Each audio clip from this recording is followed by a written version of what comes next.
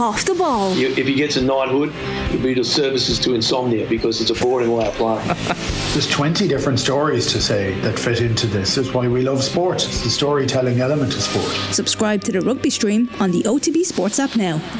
Rugby on Off the Ball. With Vodafone, main sponsor of the Irish rugby team. We all belong to the team of us.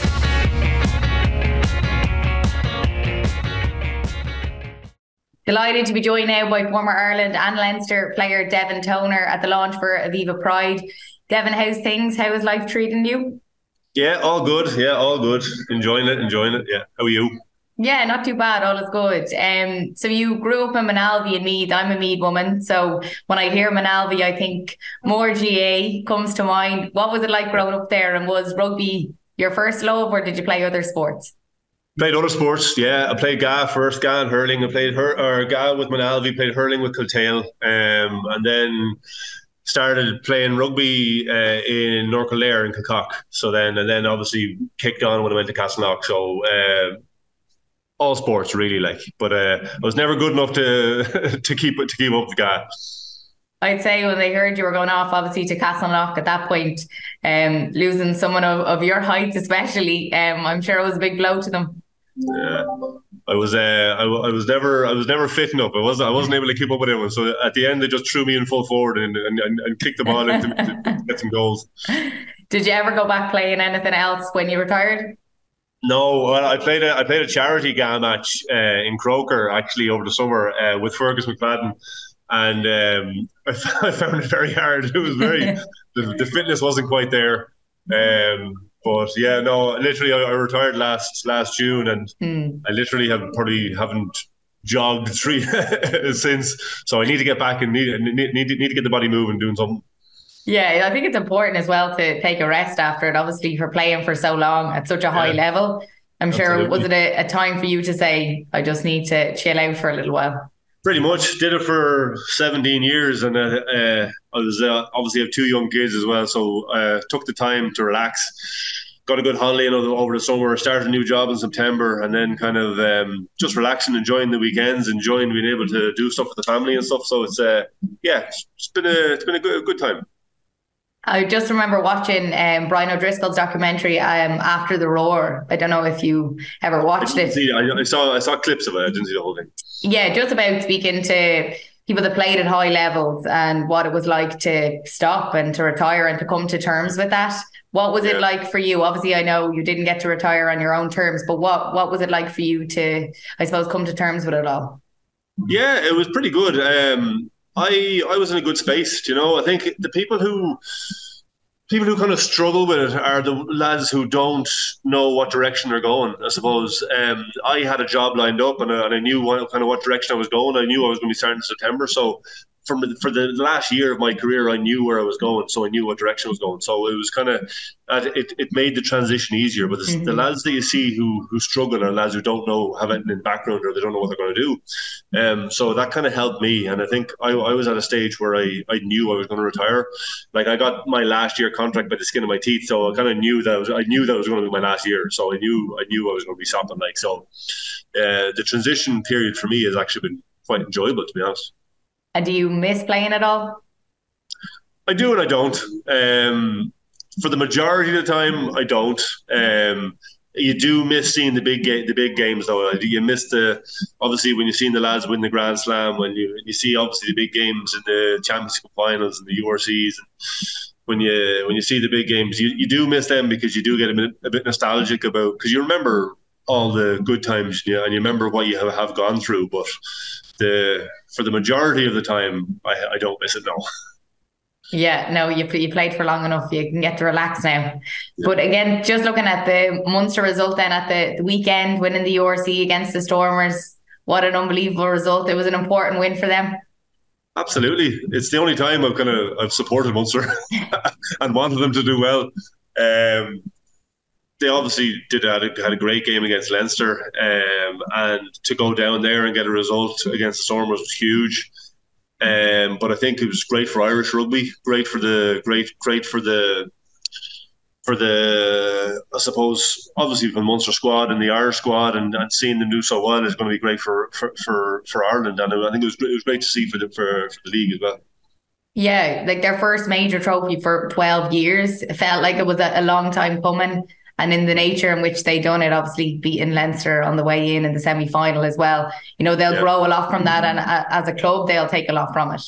Absolutely, because I suppose the younger players will take a lot more as well. Do you mean so? Because the more you win, the more you want to win.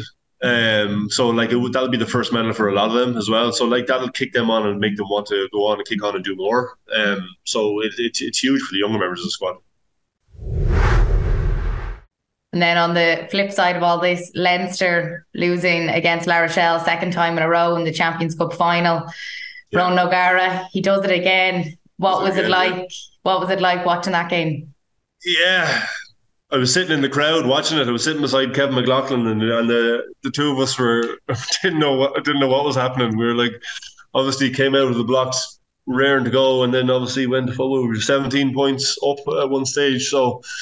I don't know. We just didn't have the ball in the second half, and things happened. Do you know what I mean? La Rochelle are a class team, and we just kind of let a couple of tries slip in, and kind of let the grasp go. So terribly disappointing for them. Disappointing for Stu Lancaster as well. He's obviously moving on. Disappointing for Johnny and stuff. So it's disappointing end of the season. Yeah, extremely tough one to take, as you said, for Stuart Lancaster, who's moving on. For Leo Cullen, to have this team that's talked about so much, this one of the best teams in terms of club rugby, and to not have any silverware to show for it again, it's a tough place to be in. Absolutely. You're obviously building to one thing. Well, obviously two things. You're obviously building to the league and the cup all year long, and that's your goal. That's what you're striving to do. And obviously we've fallen at the last couple of hurdles the last couple of years. So it's hugely disappointing. Yeah, especially considering the talent that we have in the squad and all the hard work that's gone in behind the scenes. Mm-hmm. What have you made of what Ronan O'Gara has done at La Rochelle? Brilliant. Obviously, brilliant coach. I've never been coached by him. I obviously played with him a little bit, coming up the end of his career. So he's a phenomenal player. He's a great coach, but he seems like he's built a culture down there. Whereas, just from talking to other people, that you hear that that's the problem in a lot of French teams. There's not a big, huge culture because everyone's coming from loads of different places, all different countries. So I think it's a hard thing to build in a French team, and I think he's done that. He's brought a real personal edge to it, and he's really got lads to buy in. And I think Donnacha Ryan has done a phenomenal job as well with the forwards.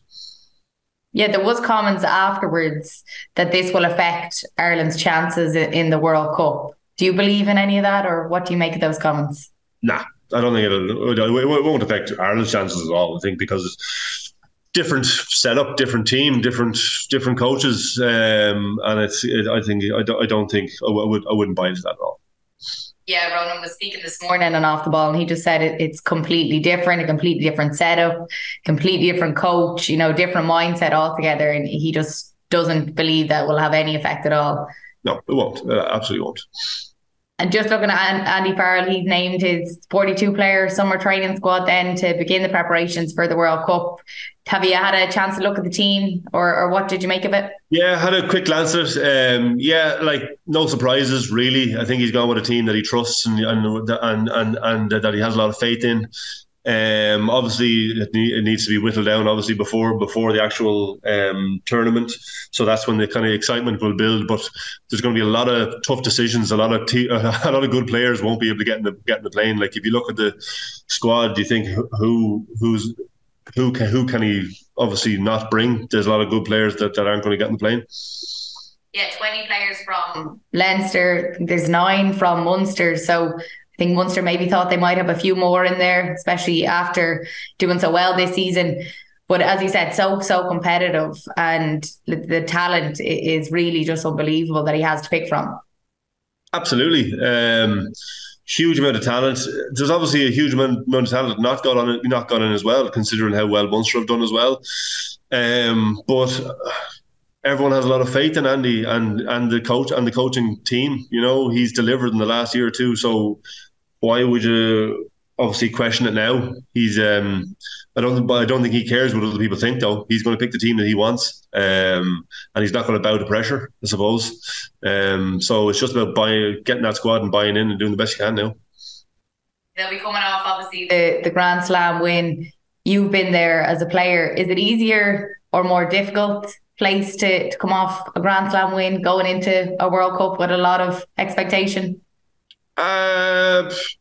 Expectation is always pressure, but pressure is good as well. Can't be complacent.